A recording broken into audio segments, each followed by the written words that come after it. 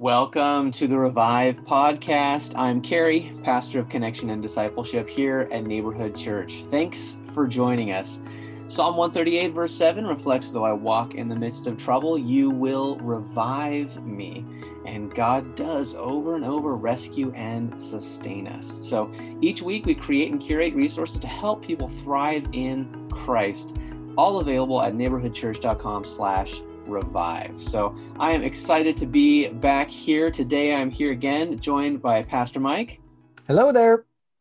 Yeah, and also Pastor Justin. Hey, Carrie. Good to have you guys back again, and good to be back again. The rumors are true. I did have a child, and if I doze off during this podcast, just give me a shout out and I'll wake back up. That's the life with a newborn. But man, I'm glad to be here, and we're diving back into the passages from Sunday morning's sermon content. The main passage we were looking at was Exodus chapter 4, verse 1 through 18. So I'd encourage you listeners, as you're checking in, go ahead and pause the podcast here. Go ahead and check out that passage. Read Exodus 4, 1 through 18, and then you can press play again here on the podcast, and we'll dive back into some extra content, some deeper things, and some ways we can apply that to our lives. So hopefully you got a chance to listen to that. Here we dive in. Justin and Mike, I don't know which one of you might want to hit this. We were talking about ancient Egypt and Israel and the nature of what those cultures, what those nations were. What's unique about the biblical backgrounds of that context that made it hard for Moses to respond to God's call to go back to Egypt, or maybe even made it a unique call in his life? What do you guys think about that? Well, I'll go ahead and start off. It's the exciting part. We were just talking about Abraham, and Abraham, God allowed him to form this incredible nation, grew huge and wonderful, named the nation of Israel, and all of that. And they famine had hit the land. There was food down in Egypt, so all of Israel moved down to Egypt, and they lived quite well together with Egypt. Because one of God's chosen people were leading Egypt at the time, but it was a great relationship until there was a time where they knew not Joseph, and Israel, the Hebrews, became now slaves to Egypt. And we're not told exactly how that all came about, but it had been a number of years, 400 years. And the whole story of Moses came in, where Moses was taken out, raised in Egypt as a prince of Egypt, but yet also a son of Abraham, and God chose him to be a deliverer. He got kicked out, went to the backside of the desert in Midian because he had killed an Egyptian, and the Hebrews didn't like him, and neither did Egypt. So he was in the desert, as we talked on Sunday, and started a whole new life. Met a woman, got married, had kids. And then in Exodus chapter 3, when Moses was about 80 years old, he sees this bush burning, but it's not being consumed.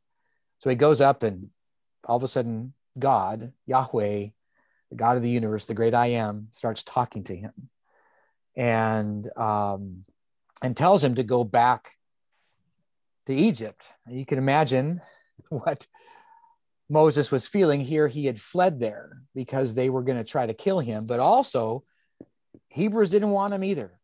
But God's asking him to go back to something very uncomfortable. And that's the kind of the context of why. And I mean, I can't fault Moses for kind of going, but God, God, maybe somebody else is better at this. That's kind of the whole context of where it is, but it's a lot of how we feel with things. God, there's got to be somebody better who can do the things you ask us to do. Yeah. I think it's interesting, Mike, with the how Moses in some ways had two homes, but in other ways was homeless, right? Like he was raised in the palace. He had, so he had a lot of training. In some ways, he was uniquely equipped and placed to reach Pharaoh, but then he also, killed the Egyptian in defending the Hebrew slave, but that didn't endear him to the Hebrews either. So he was, in a sense homeless, though Yeah. having the potential of two homes, and yet he was kind of stuck in the middle, which would make it in your head. I wonder if you could see, yeah, this is perfect. I have what I need to do this, but emotionally and so much going on inside of feeling rejected from every side like this, that would be and you know, Egypt's also this amazing superpower. They're the superpower of the world during that time as well. So there's a lot to intimidate, as well as, even if it makes sense in your head, I think there's a lot going on where it's like, this is just a little too much. I could see how he would go that way as well. Yeah, but so just let me take that a little bit further. And so why wouldn't he just jump at the opportunity?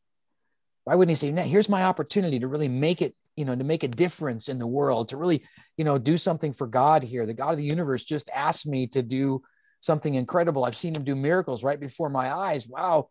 Why didn't he just jump into it?"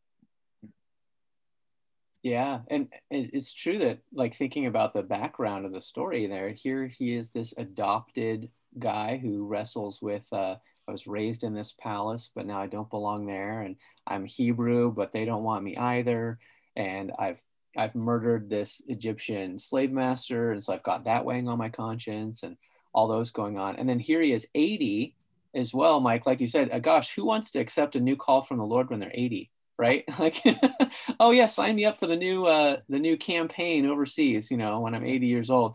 I shout out to Richard Horn, who I think could totally answer any new call from God, because he's got such great energy at his age. But that's not most of us. And so I wonder if also not only the impact from his past and having to overcome all those emotional things and feeling kind of like a third culture kid, as some of our missionaries talk, that he didn't belong anywhere. Then again, he had also been in Midian for a good chunk of time, so he may have grown comfortable there. Life was potentially a lot easier there with his wife, kids, shepherding. There's no politics he has to worry about. There's no price on his head out in Midian. I wonder if that's a little similar to our story too, where sometimes we can get into a place where we're comfortable, and accepting God's call would kind of pull us out of that situation. Yeah, and it could be a lot of reasons, but there was something about it that scared him, and that fear pushed him to start, you know, moving down a road that just seemed to be contrary to where God was leading him. And I just think, if there's one thing that has gripped us today, and you know, in these times of pandemic, and political craziness and social unrest, it's been fear. We're afraid, and fear is a huge reality in life today. But fear is also used by the enemy to shut us down and to pull us away and to stop us from doing what we should be doing. And we need to be able. I love the phrase of what fearless means. I was reading some Psychology Today things, and we're talking about moving from fearful to fearless. And it's really not, just saying, no fear, I'm just going to release fear from myself. It's actually leveraging that fear to becoming fearless. Is that, it's not just denying, because we were afraid of things. We're nervous. We're anxious. We're not sure about things, but we need to let that fear, to leverage that fear and to move it into a fearlessness where we can push forward. And I think a lot of that is found right in Moses' story here, because we see him move from fearful to fearless in, just 17 verses. Well, I guess you can start back in chapter 3 of Exodus, but in Exodus chapter 4, from 1 to 18 or 1 to 17, you see him wrestle. And then in verse 18, boom, he becomes fearless. And then on the rest of the book, you see this fearless man standing before Pharaoh, standing before Israel, and saying, boom, we're going. And you see a resolve in him. And as time goes on, he had his moments sure. As you read the story. But man, I sure hope you as listeners would read through the Bible book of Exodus. Just take some chapters at a time. It's an incredible story. And I think you'll see yourself inserted in there, because we're all fearful at some point. And at some point, we need to leverage that fear and move it to fearlessness. Yeah. I love, I just was struck in studying this of how how human it is. I don't know the right, authentic is the word I guess I'm looking for. Like even verse 17, where he finally says, okay, I'm going to give you Aaron to work with you. And he's like, and don't forget your stick as you're leaving. That's how I took it. It's just kind of like, hey, you're going to need this, they're just little things that really bring out, it just makes it a delightful story. And it's really a pretty personal story for me as well. I felt years ago back home in Washington State, where I grew up, and my greatest ambition was to be a high school history teacher and a wrestling coach. Like that would have been it in my hometown. Like I loved where I lived, my friends, that whole life up there. And that would have been great, no doubt. But it was funny, just randomly, I felt, well, it wasn't randomly, but I don't know what brought it about. So it seemed randomly, this heavy burden to go into missions, which I had no desire to travel anywhere or do anything like that. Like I would have been fine never leaving Washington. And I had this just huge burden for missions, and it was strange. And yet, so I'm wrestling with that, trying to dismiss that. And at that point, I happened to be reading this passage, which was just hilarious to me. And it wasn't like I wasn't a Christian for a long time. I'd only been a Christian for a couple of years. So I didn't know my Bible enough to say, oh, I'm feeling called by God, so let me read about some callings from God. No, it was the kind of thing where I just happened to be reading through the Bible in the book of Exodus. And as I'm having this crisis of, God, you want me to be a missionary? Like, I don't do snakes. I don't do jungles. Like, I had a very, I don't speak, like I don't do public speaking, all of those things, and so not so much the snake thing, that still applies, but the public speaking thing, God is very much in what Moses is talking about. And it was just funny that he just shut me up before I could get into it. I remember meeting with my youth pastor for breakfast to talk about this, because this felt like a big deal, but I already knew everything that was going to be said because I had read Moses' story, and that was part of what I was going to share with him. So, and then God's, moved me in time through pastoral ministry, but still have a heart for missions and all of that. So this is a pretty personal story for me, and helping me even step through that fear to what God has. And that's obviously an ongoing process as well, because new challenges always come, but it's an interesting story in my story for sure. Yeah, I love hearing your personal story in that, Justin. That's so cool to hear how God was working just through your regular reading of scripture. It wasn't like, hey, here's a prescribed passage that a church leader said, read this and then come back to me and think about what it means for your life. You were just reading scripture and it came up, and wow, God used it to speak into your life. And here we are today. Like you're one of the longest tenured pastors of Neighborhood Church that we can point to, still on staff. And I just thinking back to what Mike had recommended that we do as well, just going back and reading the passage, we the story of Moses and the Exodus is just so epic. And all the backstory is just so cool. And like, yes, you can Netflix Charlton Heston, or watch that Christian Bale Exodus Moses movie. Gosh, that was, in my opinion, pretty terrible. even though Christian Bale's awesome, but just taking all those aside, just read directly from the source. Mike had mentioned the history of Joseph starting the Israelites in Egypt. That's in Genesis chapter 41. That's an incredible story. And the backstory of Moses, like reading Exodus, go to Exodus chapter 2 and check out his backstory. It's so cool. And maybe as you read the scriptures, like Justin or like all of us, God will speak to you and be able to speak into your life as well. Yeah, he does. And I think one of the things, it's interesting, Justin, you share that, because when you share that, it reminds me of a time when I was heading towards ministry. God's call was really clear to me, and yet I really felt inadequate. I didn't speak so good. I have dyslexia, and so I can't read very well out loud. I mean, my dyslexia is different from other people's, but when it comes to reading scripture from scripture out loud, or reciting a poem or things like that, or reading a text, it's really, really difficult for me. I switch things around. And if you ever hear me preach, you'll hear some of those moments. You go, that's Mike's dyslexic thing coming.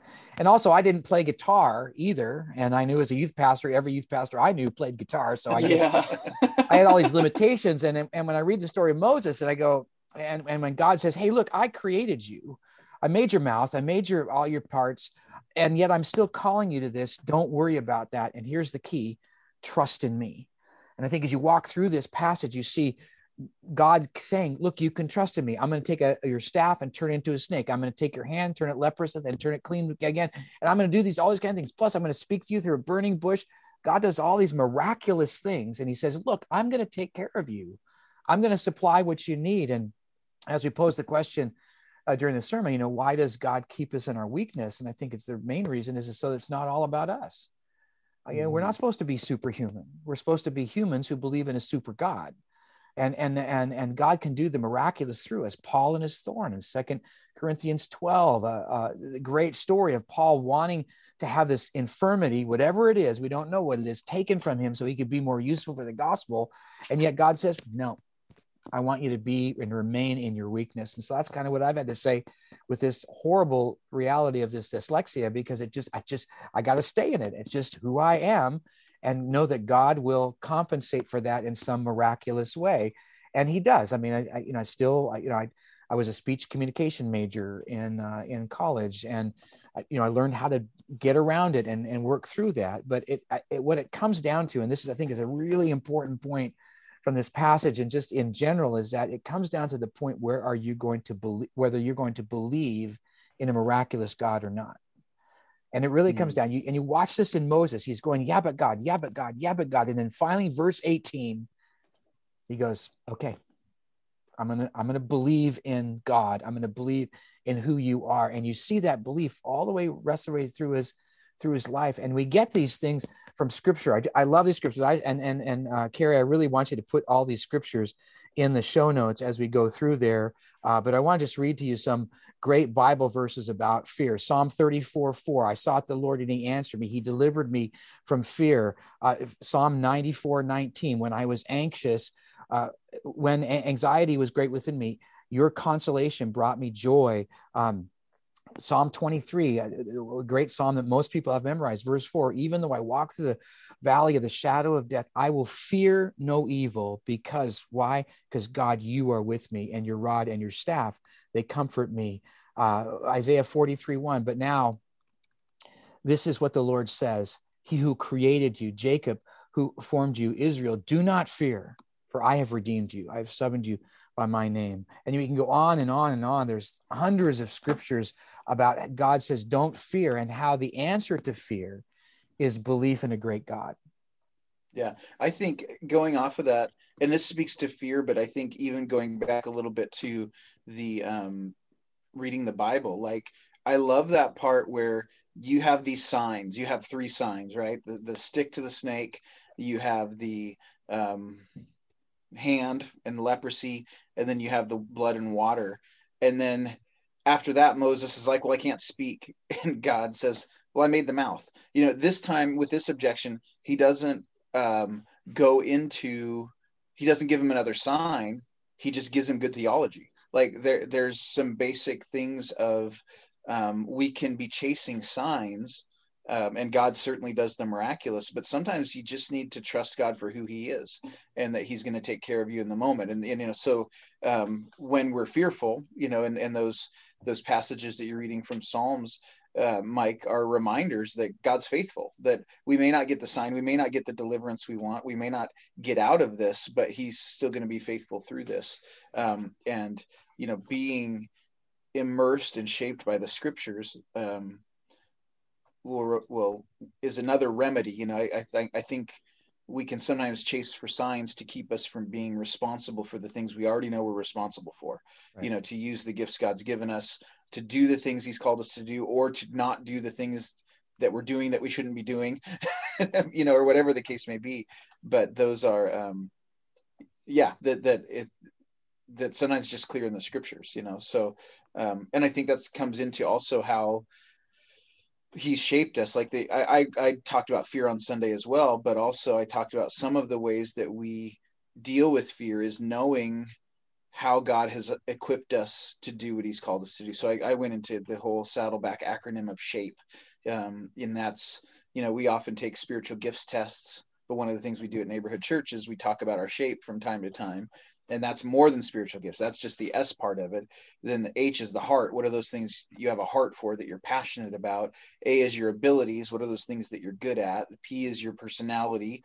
And that will show up. The example I use is if you're going to meet your neighbors as an introvert, it's probably going to be one or two couples at a time and get to know them more slowly. And if you're an extrovert, it'll probably be several block parties. Either way is good. They're just different. And then the last one's experiences, and oftentimes those painful experiences that can be used in a powerful way to help people along in their relationship. Like my wife's a cancer survivor, and her antenna go out whenever she finds someone who's been diagnosed. She often will reach out to them, and those who know her will immediately reach out to her as well.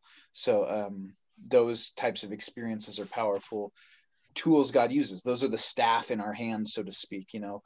Shepherds have staff. We all have hands, and the Nile is abundant in Egypt, and those are the things God did his signs through, was ordinary things, and he does the same through us, and placing us to a place where we can do what he's called us to do. So yeah, I think that's a great point, Justin. We see this kind of this divine cooperation, this balance where, in one sense we see that Moses did come from this being raised in the palace where he knew Egyptian culture, he knew Egyptian politics, he knew how to speak to Egyptian leadership, and yet he was born as an ethnic Hebrew and belonged to the Hebrew nation as well. So he was this unique person that was to bridge between the enslaved Hebrew classes and the Egyptian elite to get them to be able to do the Exodus and be able to leave. But so he's got these gifts, he's got these abilities, and yet at the same time, he's saying, no, I've got this stutter, I've got all these objections, I've got all these limitations, I can't do it. And God says, well, I have equipped you, SHAPE, but also it's going to be about me. It's kind of like Mike was saying, that the miraculous, it's not just your gifts, it's me, and I'm going to bring you through. So I think it's a good balance to talk about how, yes, we need to make sure it's not all about us. It's not that, oh, I'm this rising star leader, so I'm going to be able to carry this off on my own. No, it's God that causes the growth. Mm-hmm. And yet at the same time, God does equip each one of us with gifts and heart and ability and personality and experience, like you mentioned in the SHAPE acronym, to use. So I would encourage you guys, Justin did mention SHAPE. If you guys do want to check out, again, neighborhoodchurch.com/revive, we are going to have the SHAPE survey online linked there. If you'd like to take that, everyone who becomes a member of Neighborhood Church, we always go through our Welcome to the Family class, and everyone gets to take the SHAPE survey and kind of figure out, where has God equipped me? And so, if you'd like to become a member of Neighborhood Church, just a shameless plug, sign up for a Welcome to the Family class. You can email Carrie at neighborhoodchurch.com. We'd love to answer your questions and help enfold you into the family and help you feel like you belong here. But even if that's not the case for you at this moment, and you just like to take the SHAPE survey independently, we'll link that in our show notes, quote unquote, down there below. Let me just jump on something too. I want to be able to talk about this. Sometimes, we do get down on Moses because, he did get to a point where he did tick God off, and that's a whole other discussion. But one of the things I think it's to understand is that you notice how wonderful God was to answer Moses's questions, and God does reason with us. I mean, we may, it's not like, God says, go do this, and we go, okay, you're right, I'm jumping on it. We may not be that kind of personality. We may be the kind of personality that needs to reason through some things and take some time to process through. And so you almost see a good example of a process with Moses and God as they walk through the things that God asks, because God does ask us. He asks us to engage our community, to love our neighbors, to do good works, to care about people, to pray for people, to encourage people, to love people, to all those one another's in Scripture, to bear one another's burdens. It's all through Scripture how God wants us to engage our world. And yet he will work with us, and we need to have that interactive time with him where we're saying, God, I don't get this. And then he answers. And then I don't get this, God, and he answers. And he will walk you through a process as you process through what God would have you to do. And it's not that he always has some big grandiose thing he's got for us to do, but he wants us to reason with him and have that interactive piece with him. And I think that's an important point to really pull out of this and spend some time with that and be okay with our process as we interact with God. Now, we do have to eventually get on with it. Like verse 18, Moses gets on with his call, and we can't elongate this for, years and years and years, waiting and waiting and waiting. God does want us to move. Yeah, it's true. And coming back to, again, that engaging with our neighbors, with our community, that is the call. That is the Great Commission, to go forth and spread God's kingdom. And it starts with engagement. And you're right. I think about when I'm thinking about engaging with my neighbors and, other folks that I know and the friends that I'm connected with, gosh, when I share the people that I'm feeling called to engage with my life group, I suddenly feel a lot more accountable to actually do it. I feel like, oh man, or even with a close friend or someone that, oh man, they're going to ask me next week if I reached out to that neighbor I told them about that God was calling me to. Wow. So suddenly it helps motivate me a little bit more. And I look back at Exodus 4 and I see how, Moses has his objections and his limitations that he shares back with God, and how gracious God is, like you were saying, Mike, to respond back and answer his questions. And he says at one point that, well, hey, I'm going to send Aaron to you. And Aaron, your brother's going to come and he's going to help be a mouthpiece for you before Pharaoh and the Egyptian leadership. And so Moses is not alone in this. It's not Moses taking on the world in some kind of hyper Western individualistic, he's the one guy doing it all. Moses has a cadre of people around him, and one of them is Aaron, who's using his unique gifts as a speaker to help Moses out. And so I think for us today, for those of you listening to this podcast episode, who are those people around you that can be that support? Maybe it is your life group, and maybe it is a small group Bible study, or maybe if you don't have a life group, go ahead and join one. I'd love to connect you with one or some people. Or maybe it's just a good, trusted Christian friend that can say, hey, how's that been going reaching out to your coworker? And how's that been reaching out to your cousin that doesn't know the Lord yet? That you guys we can help each other to engage and fire each other up. I feel a little deceived. I think you've turned this into a long commercial for the ministries you lead, Carey. I just see God working. I see your life group angle. You're welcome to the family. God, no, I think that's critical. I want to go back real quick to something Mike said with God walking through with Moses.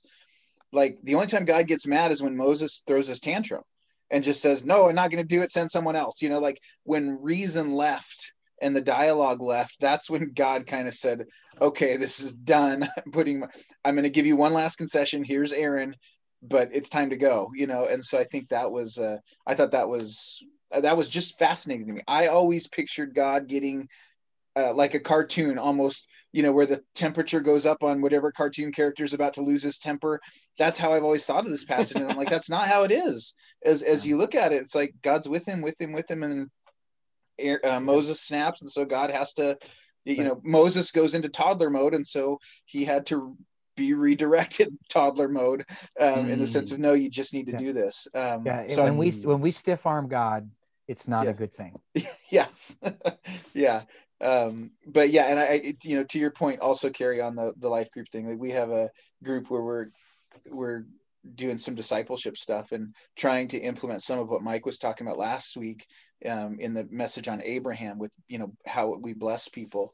And it's a challenging thing to be intentional on that, but that's what God's called us. He's called us to no less to engage the world around us. And that accountability is really helpful. And sometimes it's a bummer because you're like, man, I didn't do it, but we don't beat each other down. We just say, okay, well, how do we let's do it again next week. Let's try again next week, and keep encouraging each other. And then we hear stories of victories, and those build their own momentum. So those relationships and helping each other and spurring each other on towards love and good deeds is a really powerful thing. Awesome. Yeah, man, this has been great, you guys. It's so good being back. It's good hearing from you. And it's really great seeing how these truths from just, centuries ago can still really influence how we're called to live and walk with God today. Man, it's been great. Thanks again, Justin and Mike, for joining us here on the Revive podcast. And thank you, all of our listeners, for joining us here again. If you found this episode helpful, share it with a friend. And to learn more about Moses' journey with God and all the topics we've talked about today, go ahead and check out, again, neighborhoodchurch.com/revive. You can also find us on Facebook and Instagram, or on our Neighborhood Church of Cypress and Neighborhood Church of Los Alamitos YouTube channels. We would encourage you, keep reviving your soul by subscribing to this Neighborhood Church podcast on iTunes or wherever you find your podcasts. And if you have questions that pop up right now or later, write us at connect@neighborhoodchurch.com. We hope to see you next time, and until then, we pray that God continues to revive your soul.